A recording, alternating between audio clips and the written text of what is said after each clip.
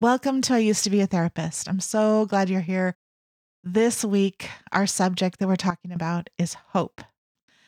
So, this is a big deal right now. For many people, I might even say most people, this year has been filled with disappointments and loss, and hope has been hard to come by.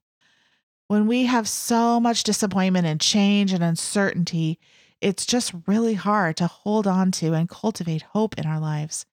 But the fact is that hope is exactly what we all need right now to keep us moving forward.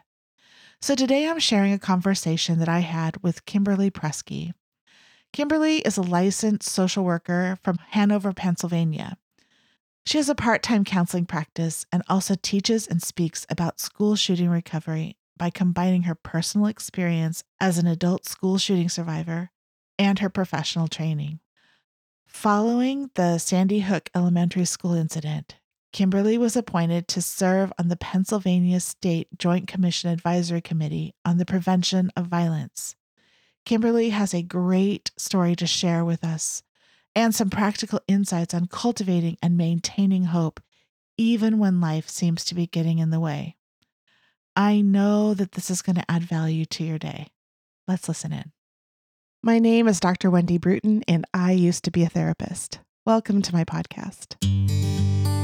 Leaving my career as a therapist, business owner, and counselor educator was a big risk. But now, as an author, coach, entrepreneur, and podcast host, I am fulfilling my passion to help people move forward toward an essentially better life. Each episode is filled with stories, information, and ideas that I know will be valuable to your life and to the lives you touch. So if you need a therapist or just someone who used to be a therapist, I know that this is a place that you will feel valued, valuable, and learn to move forward from what you used to be. I'm so glad you're here. Thank you so much, Kimberly, for being here with me. It's so nice to get to meet you and get to see you. It's good just to connect. Thanks for being here. It is. It's nice to connect with people all the way across. I know. From one side of the continent to the other. We're on the opposite ends, aren't we? We were just talking about that. So why don't you tell us a little bit about yourself and where you live and your family and just things you like to do? Tell us a little bit about you. So I live in a small town called Red Lion, Pennsylvania, and I practice therapy about 40 minutes away in another small town called Hanover. And the nearest kind of bigger city is York, which is still pretty small. And then we're about 40 minutes south of Harrisburg, Pennsylvania, which is the capital of Pennsylvania. So I have a lot of access to legislators, and there are some universities there. And so it's nice to have a balance between living in a small rural area and then being able to go do bigger stuff. And Baltimore is about an hour south of where I live. So I get to do a lot of things. I'm married. I have a husband that I've been married to. My husband's Jason, and we've been married for 26 years. And so we've gone through a lot together, from college when we started dating before we were married, all the way through now being empty nesters. I have a 25-year-old son who is a high school choral director, and he just got engaged to his fiance, and she's a high school theater teacher. Fun. So that's pretty exciting, the next stage of life. And then we have a 10-year-old rescue cat that I got when I began grad school. So he's a handful, but we love him. So, and then my spare time, I do therapy part-time, and then I do a lot of policy pieces the rest of the time. I like a 50-50 balance between those because I think they relate together for my folks. Having accessibility, having an understanding of language, getting policies that enact for people to actually get the care that they need so that they can afford it. Directly goes with direct practice. And then when I want to go and hide out by myself, Longwood Gardens, which is a beautiful garden of Pierre DuPont here in Pennsylvania that he requested, is gorgeous. And so I'll go there and take a camera and hide out for a day here and there and just wander around. And somehow I still end up being a social worker because people get lost or don't Sure. know something.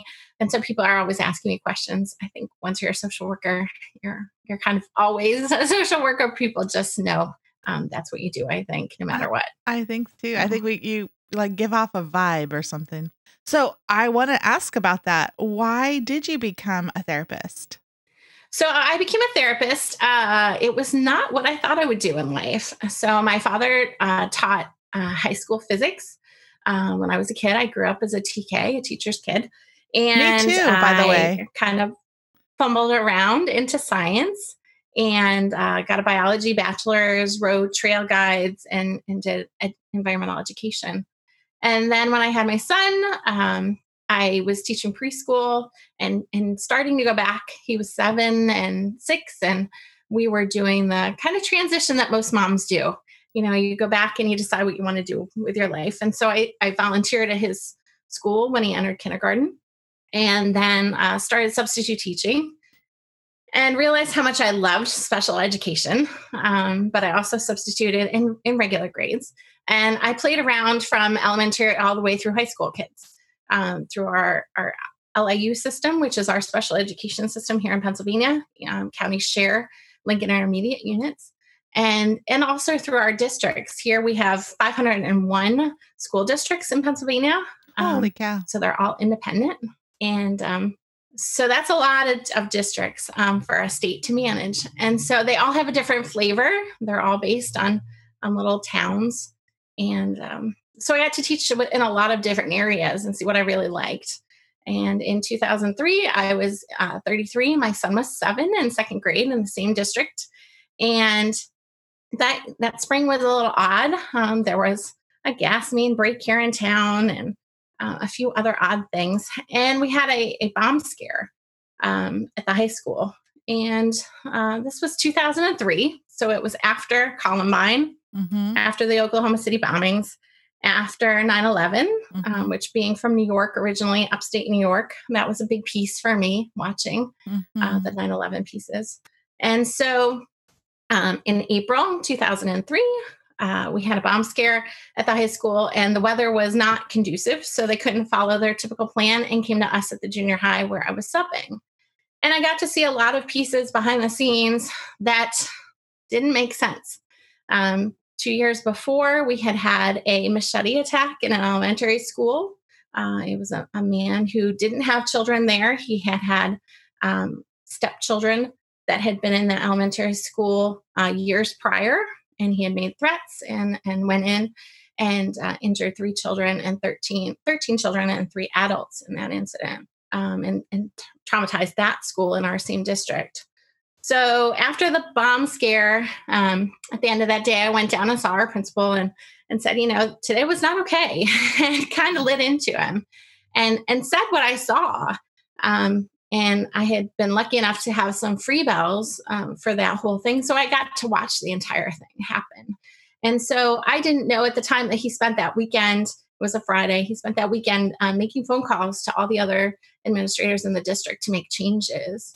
And 11 days later, one of our eighth grade students came in to our school. We had our kids, our eighth graders would hang out in our cafetorium, and our seventh graders would hang out in our gymnasium. And he brought guns to school and killed our principal and aimed at another student and then killed himself in front of half of our student body right at the beginning of the school day. Oh my goodness.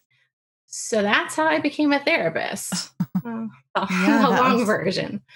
That was your story. You're like, oh my gosh, now I have to do something different.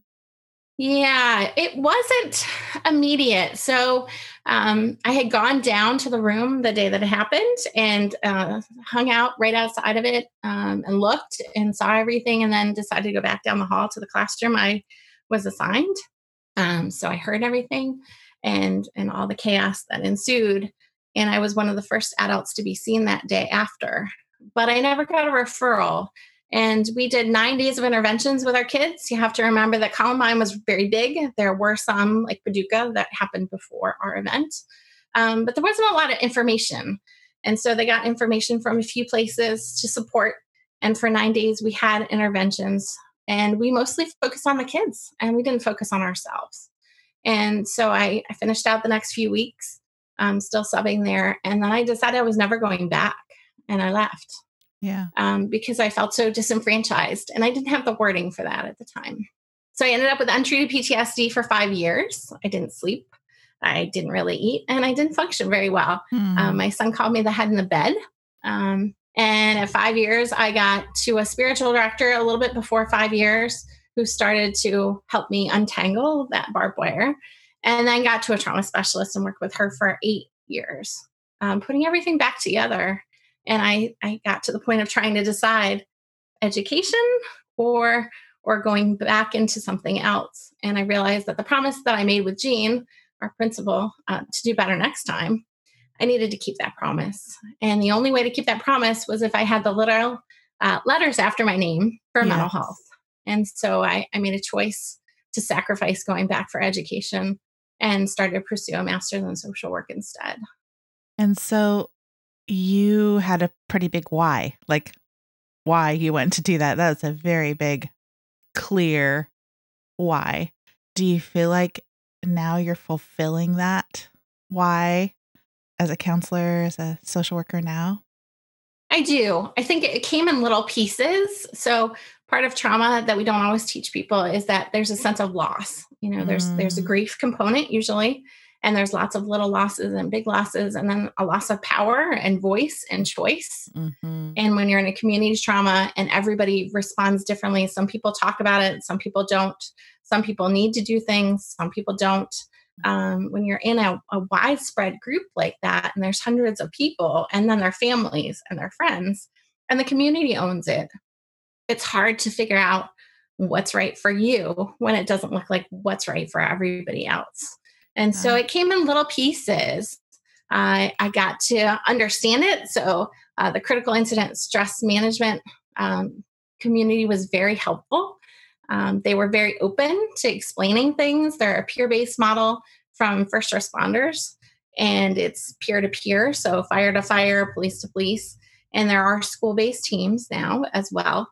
But there weren't as many back then. And so they were very helpful in explaining what happened in the aftermath and how I got missed and didn't get a referral, yeah. and putting those pieces together of what could have been different. Mhm. And so, little piece by little piece, I gained it. I didn't understand all the global pieces back then of just general social work. I didn't know what SNAP was. I didn't know how hard it was to apply for benefits. Yeah. I didn't understand, that typically it does take people years to get help for mental health, Mhm. and a correct diagnosis is easily 6 years for people to get. I Mhm. didn't know that it takes, meeting up to 3 to 7 therapists to find a fit. And then you might only see them for a little while. Right. These are things that we don't talk about. So that for me is really fulfilling. I think for me, when I finally, I went to Newtown a few years after and got a chance to work with some of the educators that had been in the Sandy Hook Elementary School incident. And that for me really felt like, okay, I think I finally have fulfilled that promise to him. Yeah. There was still a few other pieces. I'm slowly working on a workbook for school staff to put the pieces together. But I don't feel as compelled to keep pushing to learn on those pieces. I think I'm finally feeling confident and competent enough in the trauma pieces to Yeah. to feel like I have it, That's which is amazing. nice. Quite a story. Like, Yeah, honestly, quite a big event, huge event very big. in your life and a big part of your story of why you became who you are now. I mean, yeah, it has to be very impactful in your life. Well, today we're going to talk about hope, and that's a big shift. I mean, from something that feels, I'm sure at the time, very hopeless, right, to feeling some hope for the future. And yeah, so we're going to talk about hope. And I'm really excited to hear about what you have to say. First of all, why don't we start with you just maybe defining what you think hope is and maybe what it isn't? Yeah. So Hope for me is that kind of finding a shining place, and it doesn't have to be a big place. I think it's finding that tiny little sliver sometimes. It's interesting because we're in this really weird place right now where everybody has this shared event going on, and Absolutely. yet it's so different, right? Everybody's experience is across a broad range based on a lot of factors. Hmm. But there's this commonality of talking about how it has impacted everyone to an extent, whether it's freedom or access to things or choices. We have that commonality. So we all understand now what it's like to lose some of that freedom. And for some people, it is a very traumatic experience. Hmm. Parents that are struggling to deal with teaching kids online is a very real stressor. It's a very Uh, real stressor. Yes. It's really hard to have kiddos at home. We're all under stress and we are all experiencing something that is just never expected and has significantly changed our life. yeah, and I think even just the simplest things, part of that piece of hope is things that took 2 seconds to do in the past and very little planning. Now things take 2, 3, 4 times as long if you have to plan. Here in Pennsylvania, we have to wear masks. Mhm. So, Here too. you need to plan on that. And it takes longer to stand in lines and be distanced apart for anything. And here we don't have things on the shelves all the time. Not everything is there that was always there before. Exact same thing here, or they cost more. Sure. Um, or you have to run around to multiple places to get the things that you used to get. Yep. So part of that hope, I think, is sometimes just backing down our expectations of Mhm. ourselves and of others and Mhm. realizing where good enough is, that Mhm. there is a good enough, that you may always have bought this brand, and I'm just as brand loyal as anybody else. There are certain things I like, and sometimes it's just backing down and figuring out what can you make do with, Mhm. and being creative. And sometimes that's the hope in it is, well, we're trying this different thing and it may be awful or it may be great and we discovered something new, but that possibility of it. So really what I'm kind of hearing from you is that creating hope where there feels like no hope takes a big mind shift, like, and a mindset that has to be changed. I think it's a shift, and yet it seems like it's very small pieces all put together. So it's those very small little baby steps Mm. where you take a small change at a time, and you don't even realize that you're picking hope back up sometimes. I think in working with folks with trauma histories or depression symptoms, they don't Mhm. even realize they're catching it until they've got it. Because they just start those little teeny pieces. How do people know that there is hope? Like, how do you know when somebody has caught that vision again for a future?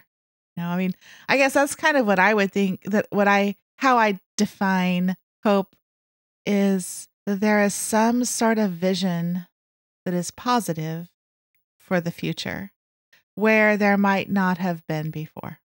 I think a lot of times it's hearing it, Oh, or yeah. you see Yeah. it. It's a change in their voice or the tone of their voice or how they come in dressed or what they bring to share, Mhm. the stories that they tell. And there is still grief and there is still loss and there are still, processing those pieces of it often at the same time. It doesn't mean that that stuff has all gone away. No. It's just an addition to all those pieces. There's that future orientation that's there Mhm. where they're looking forward to things, Mhm. whether it's connecting to another person or they've started writing, 3 things to be grateful for. And they're writing the same ones over and over again. And that's okay. That's And then great. suddenly something else pops in on that list. Oh, I like that. That's true. So, why do you think it's important for our mental health to work on cultivating or creating hope? I think it's important because it changes how we think of things and it changes how we feel about things. Right. Mhm. So if we're anxious, and right now, we sit in this big place with politics and racism and economic upheaval, and it's a very tumultuous experience for people to watch. Mhm. And we want it to change, and we want it to change now. And sometimes we don't have the ability to change that. And so we have to figure out ways to function within what we can't change or what we don't have the power to instantly shift. Mhm. And so having that hope is kind of a balancing piece. I think a lot of times people work in jobs that they may or may not enjoy. That's one we frequently land on, where Mhm. they have a cost. They might go to a job that they don't like or work with people that maybe they don't connect with. But if they can find hope in other places of their life, whatever that might be. And it might be all sorts of things. The sky's the limit. It may be books that they read or people they talk to or listening to podcasts or listening to different types of music or trying different foods that can balance out the pieces that they define as negative. And a lot of times they can find pieces that are positive even in the negative, Mhm. places of growth or connection or change Mhm. um, that aren't as awful or don't Yeah. feel as awful. Yeah, and sometimes I think when you are in a place that feels yucky like that, when it feels hard and discouraging and hopeless, or maybe you feel stuck there and that there's no way out of a job that you don't like, for example, or a relationship or whatever it is, finding that piece of joy, or I don't even know if joy is the right word, but something positive somewhere else can create hope that there is something positive here. And it also can create hope, I think, too, that you don't have to stay stuck, that there's something else.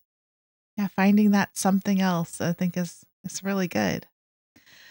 How do you think it can impact our lives, though, if we don't try to cultivate that, or if we stay stuck in the place where we feel like life is hopeless?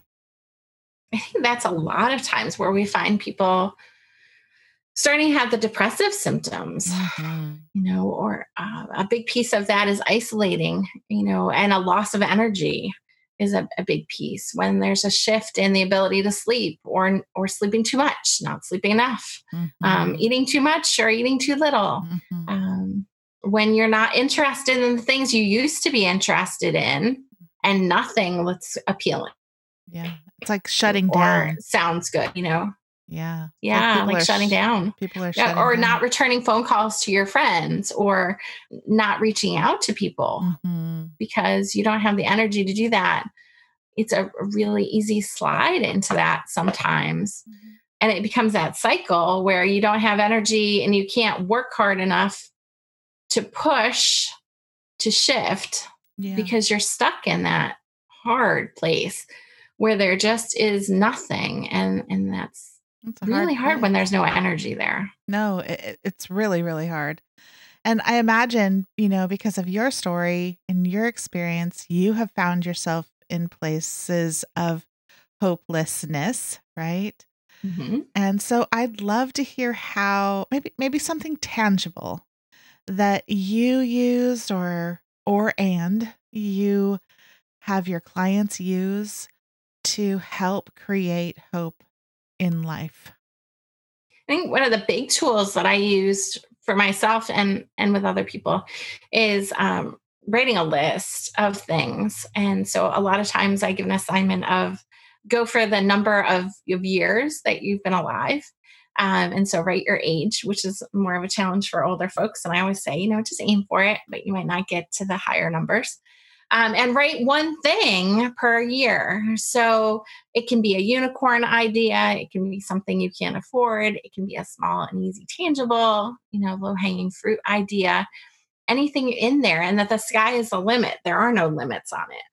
And a lot of times when people write those lists, there is something on there that they identify with and that they like and that they'll catch onto. And a lot of times it's something from the past that they haven't even thought about that they used to enjoy.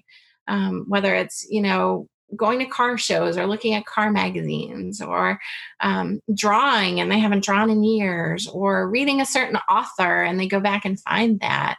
And a lot of times it catches them with other people because other people are involved in it. So they start to do this thing and then they connect to other people, whether it's through a book club or going places, and they start to meet people and find that commonality again with other people and get connected back into relationships. And so I think that is a big piece for breaking the cycle of the hopeless feeling and the despair that goes along with it, is connecting to others, that peer piece. Sometimes people find it in peer support groups where, they find that, oh, like I'm not the only person that felt this way. Nope, Mm-hmm. you're not the only person that felt that way when you have that normalizing and you Yeah. realize, oh, I'm not alone in this. Yeah. It's a good place to be. Yeah. And I think when you see other people who are maybe a step ahead of where you are, and you see that their experience is that they're doing okay, you know, that they are, they're not stuck where you are, and that they have a life that has moved on a bit anyway, maybe to the next little step, right? But it Mhm. does give that hope when you can see your experience in somebody else. I think it's one of the things that is really hard about right now that we can't get together to do that, right? And so finding those places, even online or whatever, is really important to create that. And then let me hear a little bit more about this list. Are you saying you think we should create a list of things that we have enjoyed in the past, or things that something we want to do, or what is that list for? Gratitude or what? So usually it's a list of things that people have maybe always wanted to do, or Oh, places they've always wanted to go, or books they've always wanted to read, or languages, or okay. going to other countries, kayaking, Mhm. rafting, exploring places. Usually it's a wish list. And Yeah. so it kind of starts as a daydream. It's kind of like the magic question of the magic wand, the solution based piece of if you had a magic wand, what would you Right. do with it? It's that same piece only in a list form. Oh, I And so like if you that. had no limitations, what would you do? And where would you go and what would you find? And so if someone chooses, like now, we all have limitations, right? So in our country, I'm not flying to Italy anytime soon. Not with the pandemic. I'm not even really going to New York State where my family is. Um, but I can go online and see virtual tours of museums that are in Italy right now, right? I can take lots of free things in Italian. There's lots of things to Google search right now, and learn how to speak the language or learn more about spirituality there, or places that people like to sightsee, or read authors from Italy, or Sure. try out recipes. And they don't have to be huge fancy ones. A lot of Italian recipes are pretty simple.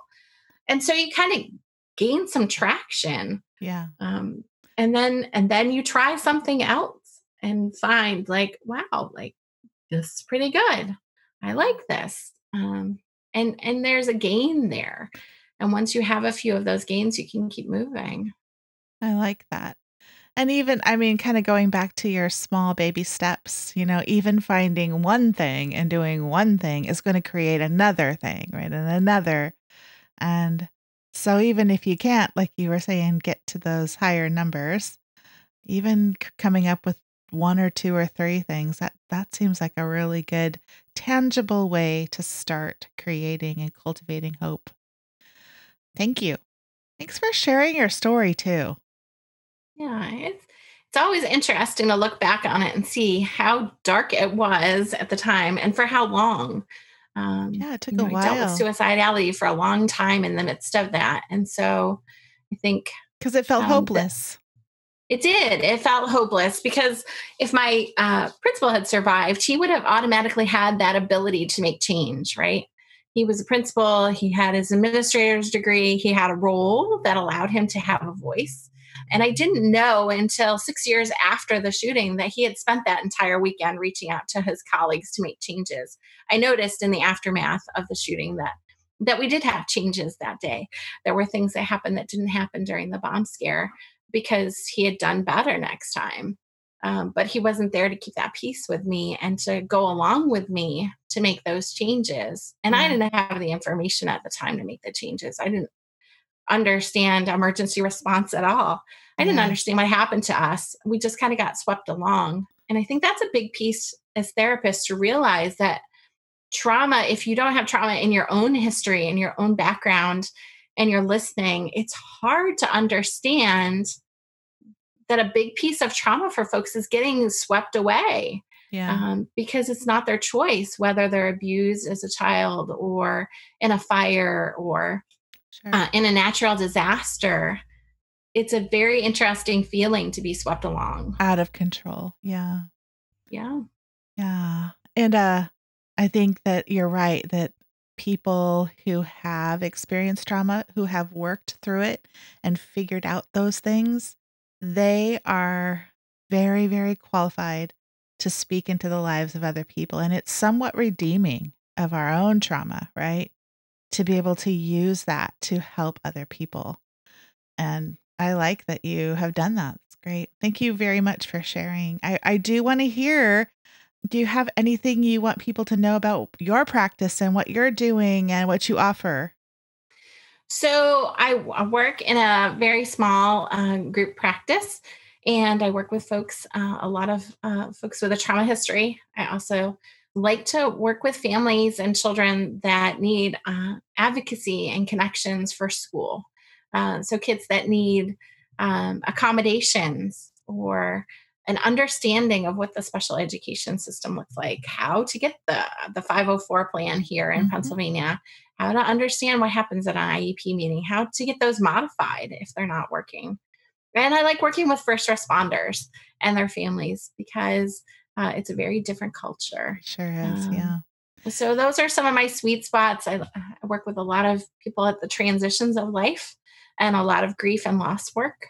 Um, Grief and loss work is always interesting to work with. Mhm. Um, there's a lot of sadness in it for people, and there's also a lot of pieces of joy and bits of hope that I get to see as they use the narrative process to share about what they've experienced and what that person meant to them and the relationships Yeah. that they had. And so I think a big piece of practicing for me is the joining and that it's their journey and being blessed enough to witness it on the side and see where they go with it.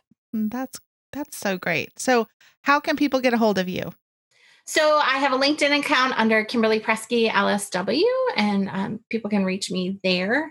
In Pennsylvania, we also have just announced this summer that we have a plan to become a trauma-informed state, which is very exciting here in Pennsylvania. So I spent the majority of my quarantine serving for 3 months on our Pennsylvania Trauma Think Tank, where we worked on the plan. It's called HEAL-PA, Trauma Informed Plan for Pennsylvania. And so we are looking at the long term pieces of doing those baby steps to change our system here in Pennsylvania. I love that. And it's exciting. That is So, exciting. So, people can yeah. get a hold of you on LinkedIn and we'll put that link in the show notes for sure. So, I have 3 questions that I ask everybody on my podcast. So, I'm going to ask, we might know this already, but an event that changed you. Yeah. So the big event would be the school shooting, I Sure. think. That would be probably the biggest. And I think the other one would probably be growing as my son grew. So Yeah. becoming a parent Yeah. is a big change, a It's life a change. very big When, change event, right? Yeah. yeah, it's huge. And nobody really tells you that, right? You have that starry eyed vision of what being a parent looks like. Yeah. And you look in the magazines and it doesn't look like the No. magazines. You know, you get those outtake pictures of baby poop in the background of the feet you're trying to take pictures in. And nobody tells you that, you know, your kid might get Lyme's when they're in elementary school and you're going to deal with that piece of it. Yep. And just the bumps and bruises that go along with watching another little person grow. Yep. Sure changes So you. That's for sure. yeah. Huge. So I think becoming a mom and finding a mom community was probably a big one for me. Okay. The next one is a person who changed you, and maybe that's your son. I don't know. Yeah, so I think Tyler is a big person. I think Gene was a big person, our principal, in that he and I made that promise, and keeping that promise definitely changed the trajectory of my life. And then Tyler and I have talked now that he's an adult and he understands it. I don't think he understood it as much when he was littler, that he was my tether to the world. And so, a lot of times when working with folks that are suicidal, we do the circles exercise where they who they're connected to. And I always try to remind people, it may be the bus driver or the lunch lady, the people that you don't even notice every day that you interact with, that they do pay attention and they noticed you. Yeah. And so my son was that tether for me, which was a lot of responsibility for a small kid at the time. And that he had that hope, I think a lot of the time was my hope was in seeing him and not negatively impacting his life. Yeah.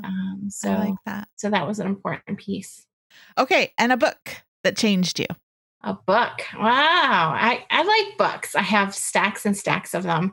And I was thinking about this one. There's two, one in the past and one in the current. So Viktor Frankl's A Search for Meaning, In Search for Meaning is amazing. I think any of the books that are connected to the Holocaust, now that most of the survivors are no longer around, listening to their stories, either their audio stories or their printed versions, hearing what they survived and what they found is just amazing. And then in the current time, I think there's this huge thing of women. And so Girl Wash Your Face. I love that book. I wish I had that 20 years ago when I was a young mom and trying to make things look the way that I thought they were supposed to look. And she is so doggone transparent in that book and so open and honest and vulnerable as a young woman. And so real. Intangible in that book. And so those would be the two. All right. That I think for now. I will put both of those links in the show notes. Those are both great books. I've read both of those books, so those are great reads. Thank you so much for sharing and for being here with me. I really appreciate it. And I'm sure that people will get in touch with you and will connect with you. So thank you again for all you have shared with us today. Thanks for having me. I'm so glad you joined us. Make sure to subscribe so you can get all the episodes. And you can help support our podcast by clicking the support button in the show notes or going to our website, essentiallybetterlife.com. Follow me on social at Essentially Better Life and check out my website for all kinds of information on business and personal coaching, my book, and even some great stuff on essential oils. Thanks for listening. Blessings and be well, my friends.